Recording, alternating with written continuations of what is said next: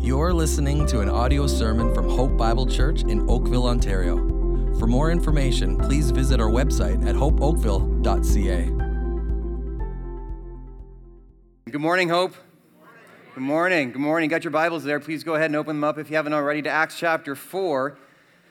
And we're going to jump right in today by looking at verse 33, because we can't really understand what's happening in our text today unless we first start at verse 33. So let's have a look at verse 33 up on the screen. Notice this. And with great power the apostles were giving their testimony to the resurrection of the Lord Jesus, and great grace was upon them all. Great grace was upon them all. That word great there, it means mega. Mega grace was upon them all, as in the whole church. And that word grace there means the undeserved favor of God. So the mega undeserved favor of God was upon the entire church, which means this, that the mega blessing and favor of God was poured out upon those who only deserve his wrath. And who is it that deserves his wrath? Well, Romans 3:23 says that all have sinned and fall short of the glory of God. Romans 1:18 says that the wrath of God is revealed from heaven against all ungodliness and unrighteousness of men. In other words, all of us here have sinned against God. All of us, thousands if not millions of times.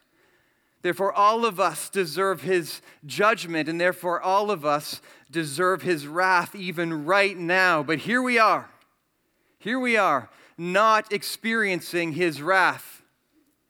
And why is that? One word: grace.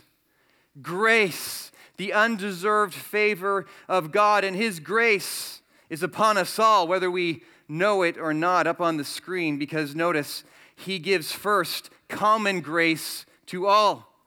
He gives common grace to all. Luke 6:35, Jesus said he is kind to the ungrateful and the evil.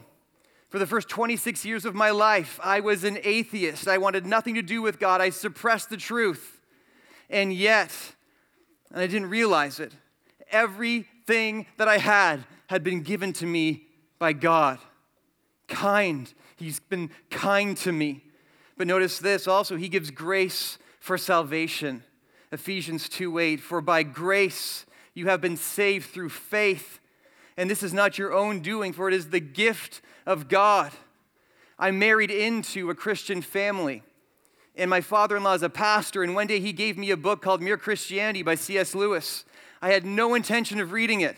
It sat on my night table for months, and then one night I couldn't sleep, and I saw it there, and I reached over and I grabbed it, and I opened it up, and I started reading.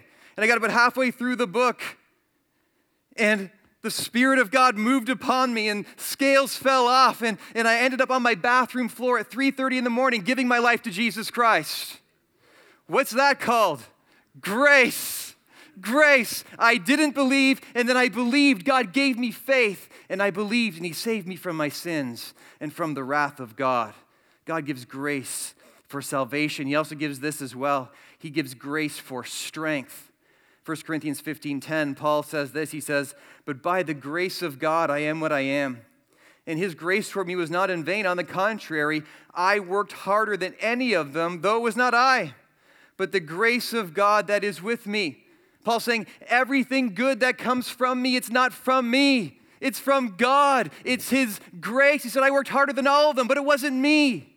It was the grace of God, the strength and the power of God in me, he says. He also gives grace for this. He gives grace so that we might endure suffering. 2 Corinthians 12:9, Paul is telling us what God said to him. He says, but he said to me, my grace is sufficient for you, for my power is made perfect in weakness. At this point, Paul's talking about this thorn in the flesh. He says this a servant of Satan that had been sent to him. And he was begging God, please take it away. He begs God, he pleads with him 3 times, please take it away. God says, no. But I will do this. I will give you the grace that you need to persevere through it. He gives grace for enduring suffering. Then ultimately this, he gives us himself because he is our grace. Titus 2:11 says, for the grace of God has appeared. He's appeared, bringing salvation for all people. And sometimes we have this idea of grace that kind of like God is over there and we're over here and we're like, hey, God, I need some grace. And he's like, yeah, no problem, go long. And he throws the grace. And then we receive the grace. We're like, thank you, God. But that's not it. See, God never gives us his grace apart from giving us himself. He personally is in us and he strengthens us by his grace. So here's what we need to see. That all we deserve is the wrath of God. And anything that we have that's not wrath is grace. It's all grace, so consider it. Food, water, clothing, shelter, family, friends, education, job, income, it's all grace. It's all grace. All thinking and feeling and breathing, hearts beating right now, organs functioning properly right now, it's all grace. All spiritual life in a believer, regeneration, salvation, justification, sanctification, glorification. It's all grace. All spiritual life, all love, and all joy, and all peace, and all patience, and all kindness and goodness, and all faithfulness and gentleness and self-control. It is all grace, all wisdom and knowledge and insight and strength and power. It's all grace, all desire to obey God. All power to obey God. It's all 100% the grace of God poured out upon us moment by moment by moment.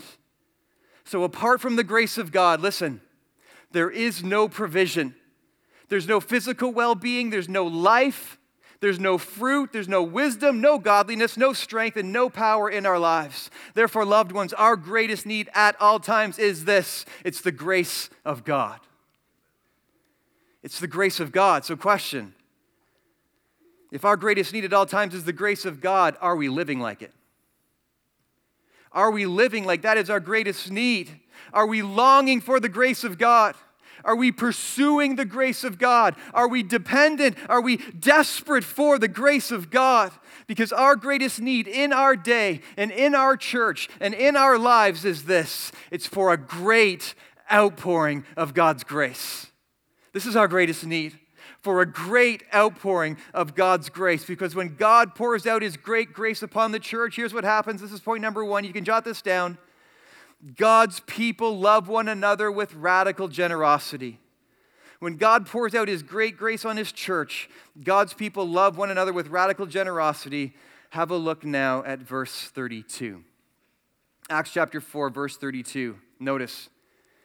Now the full number of those who believed were of one heart and soul. Notice it says the full number of those who believed. Who believed what? Well, who believed the gospel. Who believed the good news that the Jesus who was crucified and died is in fact the Son of God who died for the sins of his people and rose again to save his people from sin and death and the wrath of God. And how did he do that?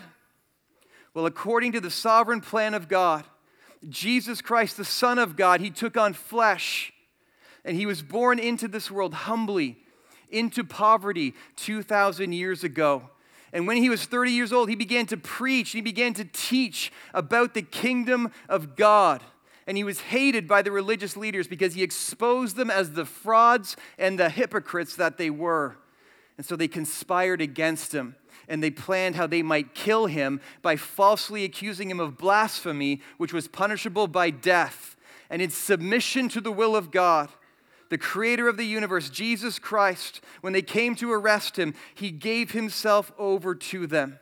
He allowed himself to be arrested and to be mocked and to be beaten and to be spit upon and to be tortured and then to be crucified. And as Jesus was nailed to that cross, he accomplished the purpose for which he came, because all of the sin of everyone who would ever place their faith in him was then transferred to him on that cross. And the wrath of God for our sins was then poured out upon him in full. And he made complete payment for all of the sin of all who would ever place their faith in him through his immeasurable suffering on that cross. And when it was finished, he gave up his spirit and he died and he was buried.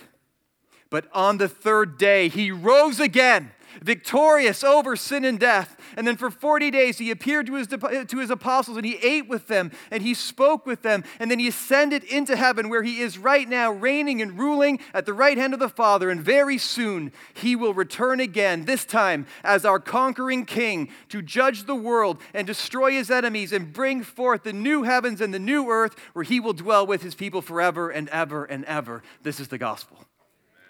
This is the gospel. Do you believe the gospel?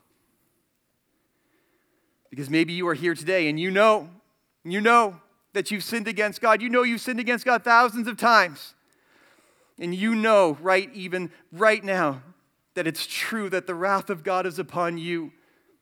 Romans 2:5 says, because of your hard and impenitent heart, you are storing up wrath for yourself on the day of God's wrath, when God's righteous judgment will be revealed. Listen, you are here right now, and the Spirit of God is moving in your heart, and you know I've sinned against God, and you know you don't know him. And the Spirit of God is saying to you right now, listen, God has made a way. His name is Jesus Christ. And if you will bow the knee to him, if you will surrender to him and declare him to be Lord, and you will trust in him and put your faith in him and what he accomplished for you on that cross, then the Bible teaches that today is the day of your salvation. If you will believe in him, if you will believe the gospel today, you can leave here today saved in Jesus Christ. The early church believed the gospel. And look what happened, verse 32. Notice, all who believed were of one heart and soul. Meaning that as they believed the gospel, they were united in a beautiful way in the gospel. And they became one heart and soul, meaning that as God's mega grace was being poured out on the church, they were filled with the same Spirit of God. And they shared the same faith in God. And they experienced the same awe of God and love for God. And because of that, they obeyed the will of God. And they loved one another with a radical love. And they became one heart and one soul. Imagine. Thousands and thousands and thousands of little pools of water on the ground, all separate from one another, thousands of pools of water. And then it gently starts to rain.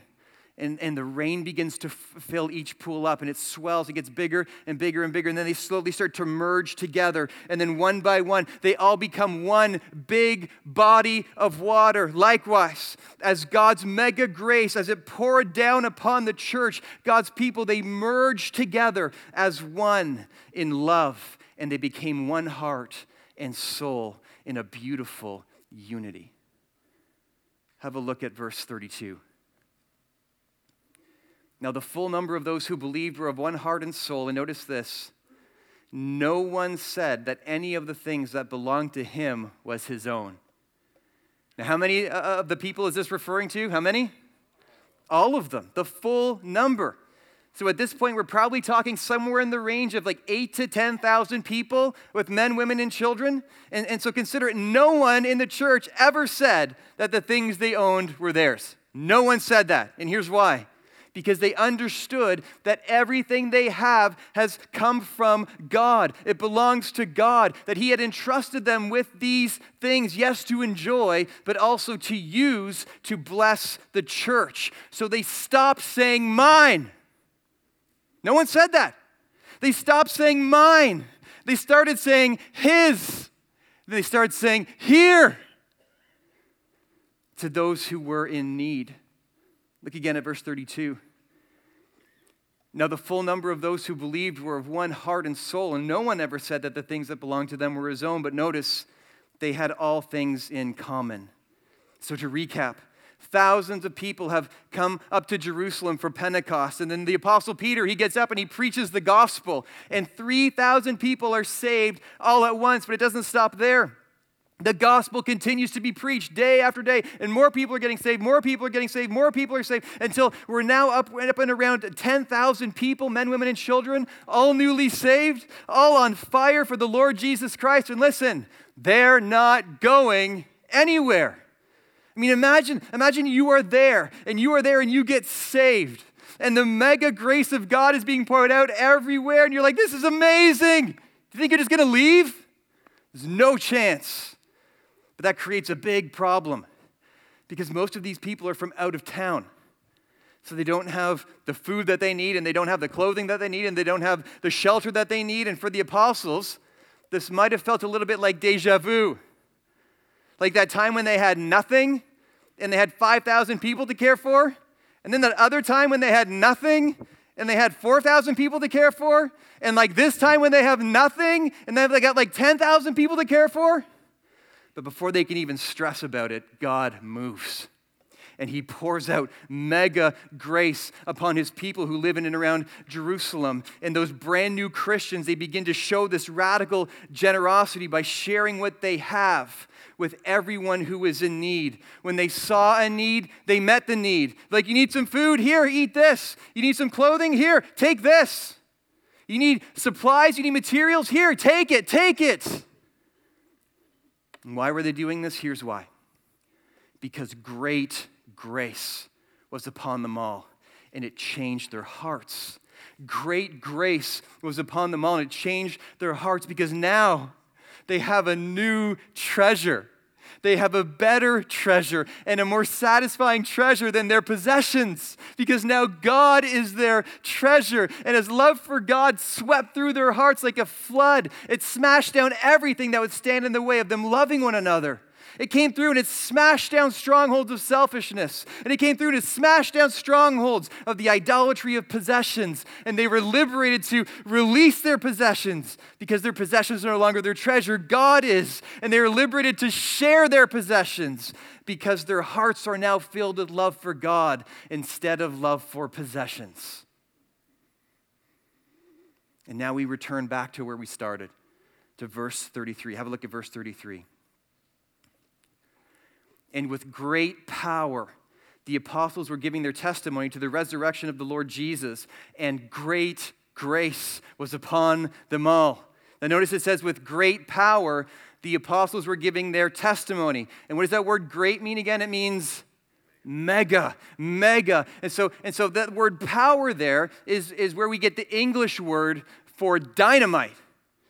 So here's what this means. It means that because God is pouring out mega grace upon the apostles, they're preaching the resurrection of Jesus with mega Holy Spirit dynamite power.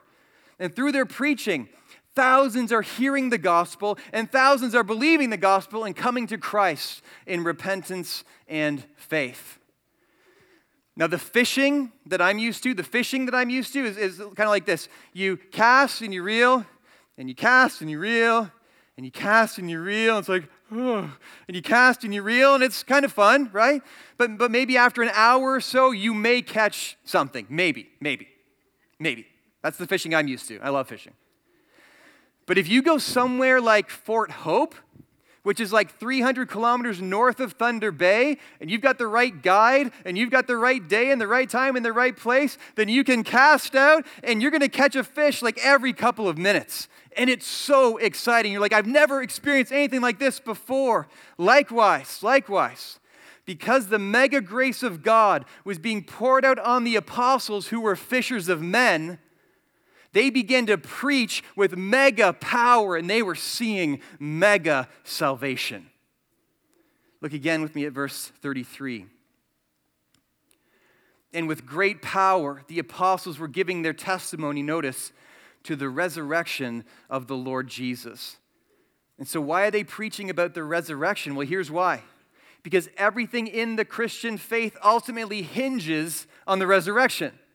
In 1 Corinthians 15, Paul said, and if Christ has not been raised, then your faith is futile, and you're still in your sins. But then he says, but in fact, Christ has been raised from the dead. And the apostles, they're all eyewitnesses of this. They saw Jesus. They spoke with Jesus. They ate with Jesus after he rose from the dead. And so they're preaching their eyewitness testimony with mega power. So let's try to place ourselves in the text. Consider what it would have been like to actually be there. There you are. You're in the crowd. You're listening to the apostles preaching on the resurrection of Christ with mega power, and you're seeing people getting saved everywhere, literally by the thousands. Well, at the same time, you're watching this community of like 10,000 new Christians who are on fire, loving the Lord and loving one another with a radical generosity that no one has ever seen before. So consider the impact of hearing the preaching of the apostles, and at the same time, you're seeing the generosity of God's people. These together would have so powerfully pointed to the reality of the resurrection of Jesus Christ, to the reality that he is alive. And right now, he's pouring out grace on those apostles. That's why they're preaching with such power. And he's pouring out grace on his people, which is why they're loving each other with this radical generosity, because he is risen.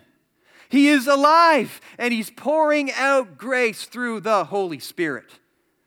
And so, question, does God still want his people to love one another with radical generosity in our day?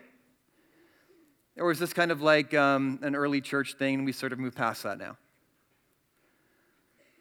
Well, Jesus answers us in John chapter 13. Look what he says. A new commandment I give to you, that you love one another just as I have loved you. You also are to love one another. Here's the command. This is for us today. This is the bar. We are to love one another. Look at the person beside you. We're to love one another. We're to love one another with the same kind of love that Jesus has loved us with. He doesn't leave it at that, though. He says, look, by this, by loving one another with a radical generosity, by loving one another, all people will know that you are my disciples. If you have love for one another. Look what's at stake here. It's the gospel. Our love for one another is supposed to be pointing to the reality of the gospel. So this command is just as much for us here today as it was for the early church. So here's the question. What does it look like for God's people to love one another with radical generosity? Well, here's one way it looks right from our text. It looks like this. It looks like sharing what we have with those in need. Sharing what we have with those in need. Ask yourself, does that describe me? Am I sharing what God has given to me with those in need? When I see a need and I can help, do I meet the need? Because this is what God is calling us to do for the sake of the gospel.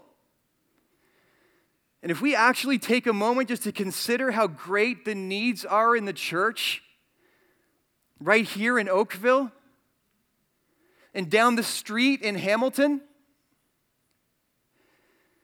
and across Ontario, and throughout Canada and around the world, I, for one, begin to realize that instead of being radically generous, that so often I'm radically selfish and radically self-focused and not really considering the needs of others as I ought to.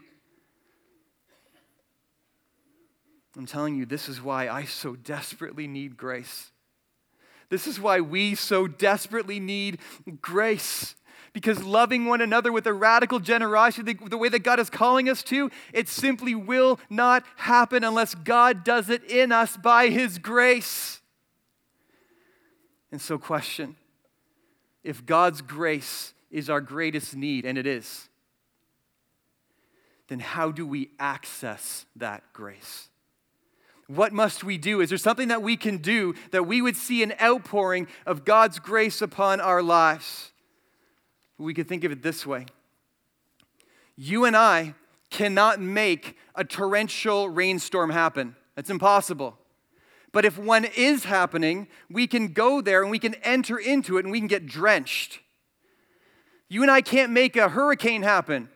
But if you're one of those storm chaser guys, you can get into your truck and chase it down and drive into it and enter into the storm and experience the storm's power. Well, likewise, you and I can't make the grace of God happen.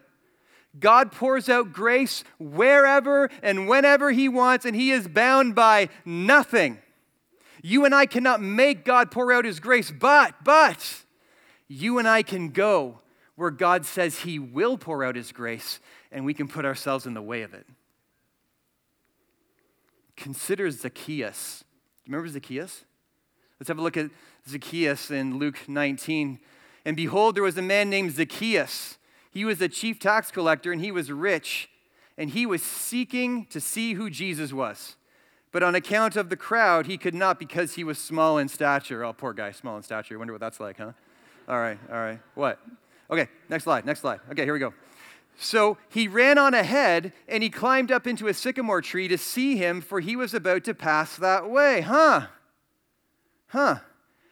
And when Jesus came to the place, he looked up and said to him, Zacchaeus, hurry and come down, for I must stay at your house today. Do you see what Zacchaeus did? He put himself in the way of grace. He put himself in the way of grace. He knew the path that Jesus was going to be coming down, and so he got in the way. He put himself in the way of grace. And sometimes when we think about the great grace that was poured out on the early church, sometimes we have this idea that they were just kind of like really passive and not really doing anything, just kind of sitting out on the couch, and then God came along and poured out grace upon them. He could have done that, but that's not what happened. The early church was not passive. Rather, they were putting themselves in the way of grace by devoting themselves to the means that God uses to pour out grace. They devoted themselves to the means that God uses to pour out grace. Here's what I mean up on the screen, Acts chapter 2 from a few weeks ago. And they devoted themselves. They were all about this. They devoted themselves to the apostles' teaching, that's the word of God, and to fellowship, and to the breaking of bread, that's the Lord's Supper, and to the prayers. They weren't passive.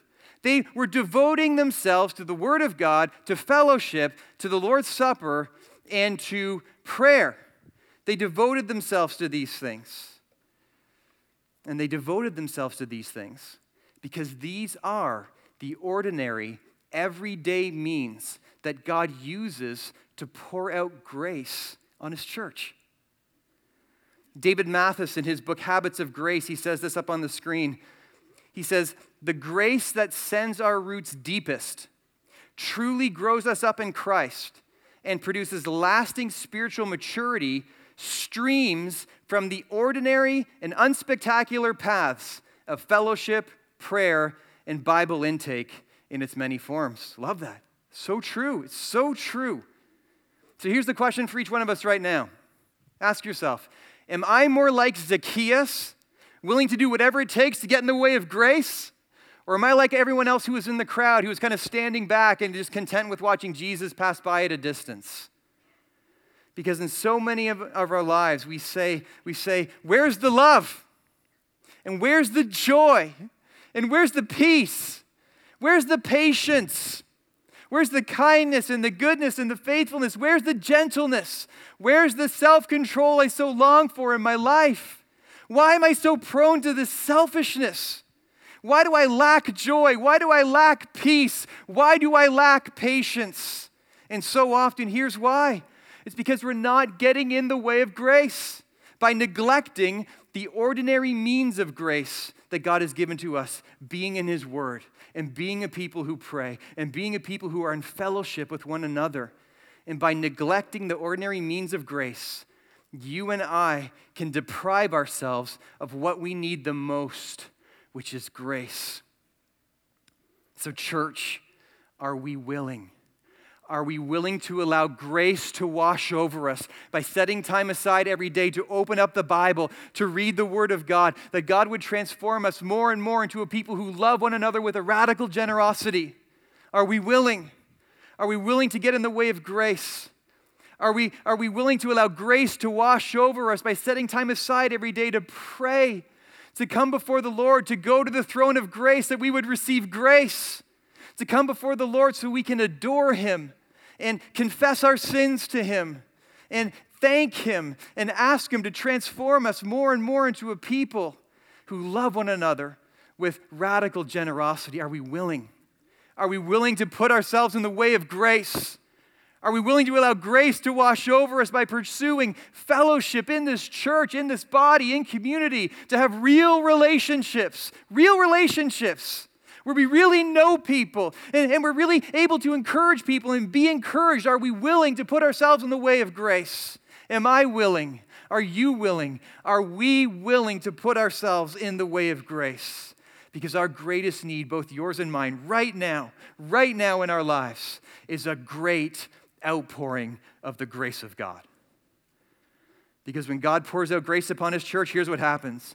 God's people love one another with radical, beautiful, supernatural generosity. But not only that, because when God pours out grace upon his church, God's people also love one another with this, with sacrificial giving. That's point number 2. God's people love one another with sacrificial giving. Sacrificial giving. Have a look now at verse 34. Verse 34, notice. There was not a needy person among them. So in a group of 10,000 people, there were no needs, not a single need. 10,000 people, how is that even possible? Well, look again at verse 34. There was not a needy person among them, for as many as were owners of lands or houses sold them and brought the proceeds of what was sold and laid it at the apostles' feet, and it was distributed to each as any had need. So this is next level love. Because there's a difference between sharing and selling, right?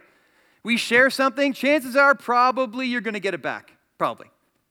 If you sell something, it's gone. It's gone. And notice in verse 34 it says, for as many as were owners of lands or houses sold them. See, here's what this doesn't mean, okay? It doesn't mean that every single person that owned a property and owned a house sold all of it. It doesn't mean that.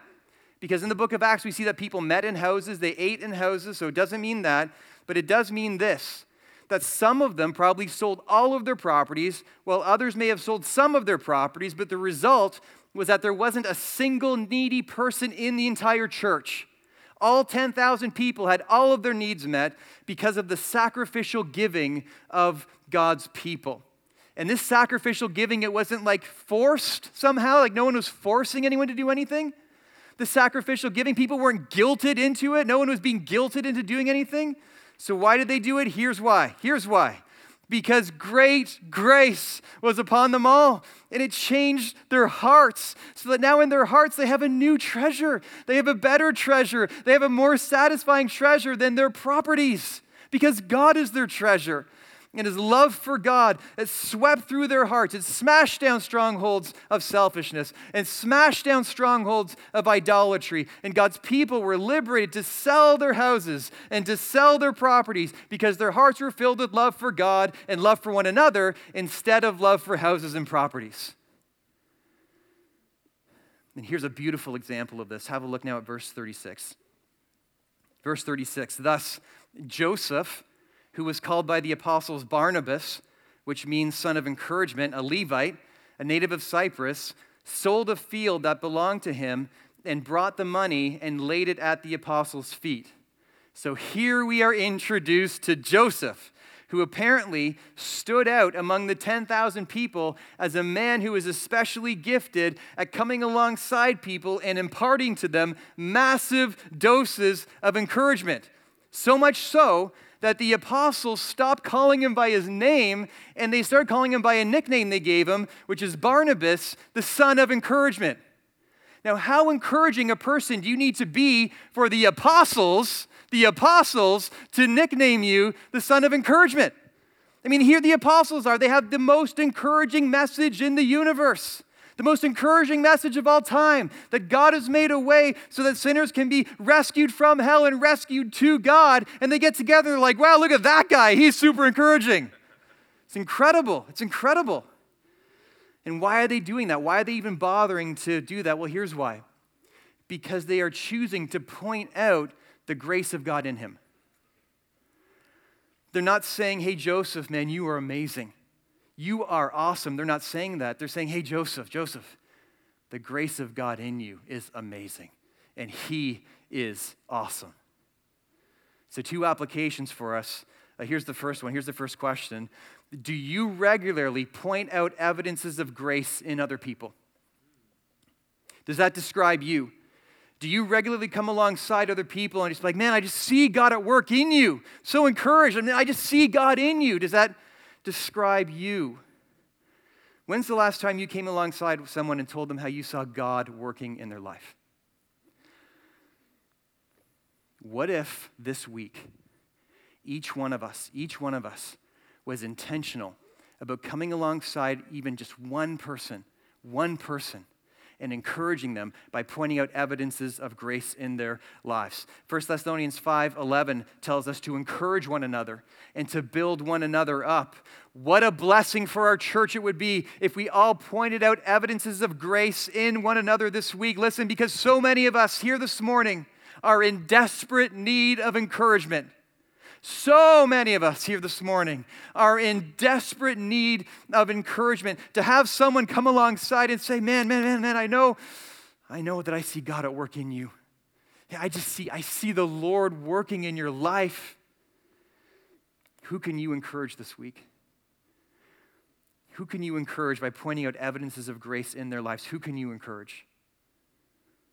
Second question, ask yourself this.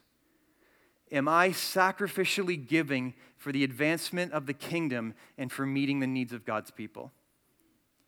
Am I sacrificially giving for the advancement of the kingdom and for meeting the needs of God's people? Am I doing that? Ask yourself, am I seeking joy in the accumulation of stuff for myself? Or am I seeking joy in sacrificially giving for the advancement of the kingdom and for the meeting of the needs of God's people? Again, ask yourself, is my giving truly sacrificial? Is my giving truly sacrificial? Am I giving to the point where I can feel it? And at times it's kind of like, hey, that kind of hurts a little bit. Is my giving sacrificial? And if so, is my giving also joyful? And maybe you think, well, how does that work? How can giving ever be joyful? Here's how. By God's grace. By God's grace. Again, the grace that flows to us through the ordinary means of grace, by being in the Word of God, through prayer and through fellowship. Because when God pours out His grace and love for God fills the heart, it liberates us to sacrificially give, and it liberates us to joyfully give, because we love God and His people more than money. And so we want to give, because we want to see God's kingdom advance. And we want to give because we want others to discover the same love and the same joy that we have in Jesus Christ. And so we have joy in giving because there's nothing more exciting than to be part of other people coming to know the Lord Jesus Christ. There's simply nothing more exciting than laboring for other people's joy in God. Nothing. There's nothing more exciting than laboring for other people's joy in God. And this is what the grace of God does in us. It produces in us a radical generosity and sacrificial giving because we love God and because we have joy in God, and therefore we want to see others love God and others have joy in God as well. Therefore, our greatest need in our lives, in our day, in our church is this: a great outpouring of grace. A great outpouring of grace that transforms us more and more into a people that love one another with a radical generosity and with sacrificial giving for the sake of the gospel and for the joy of other people in God.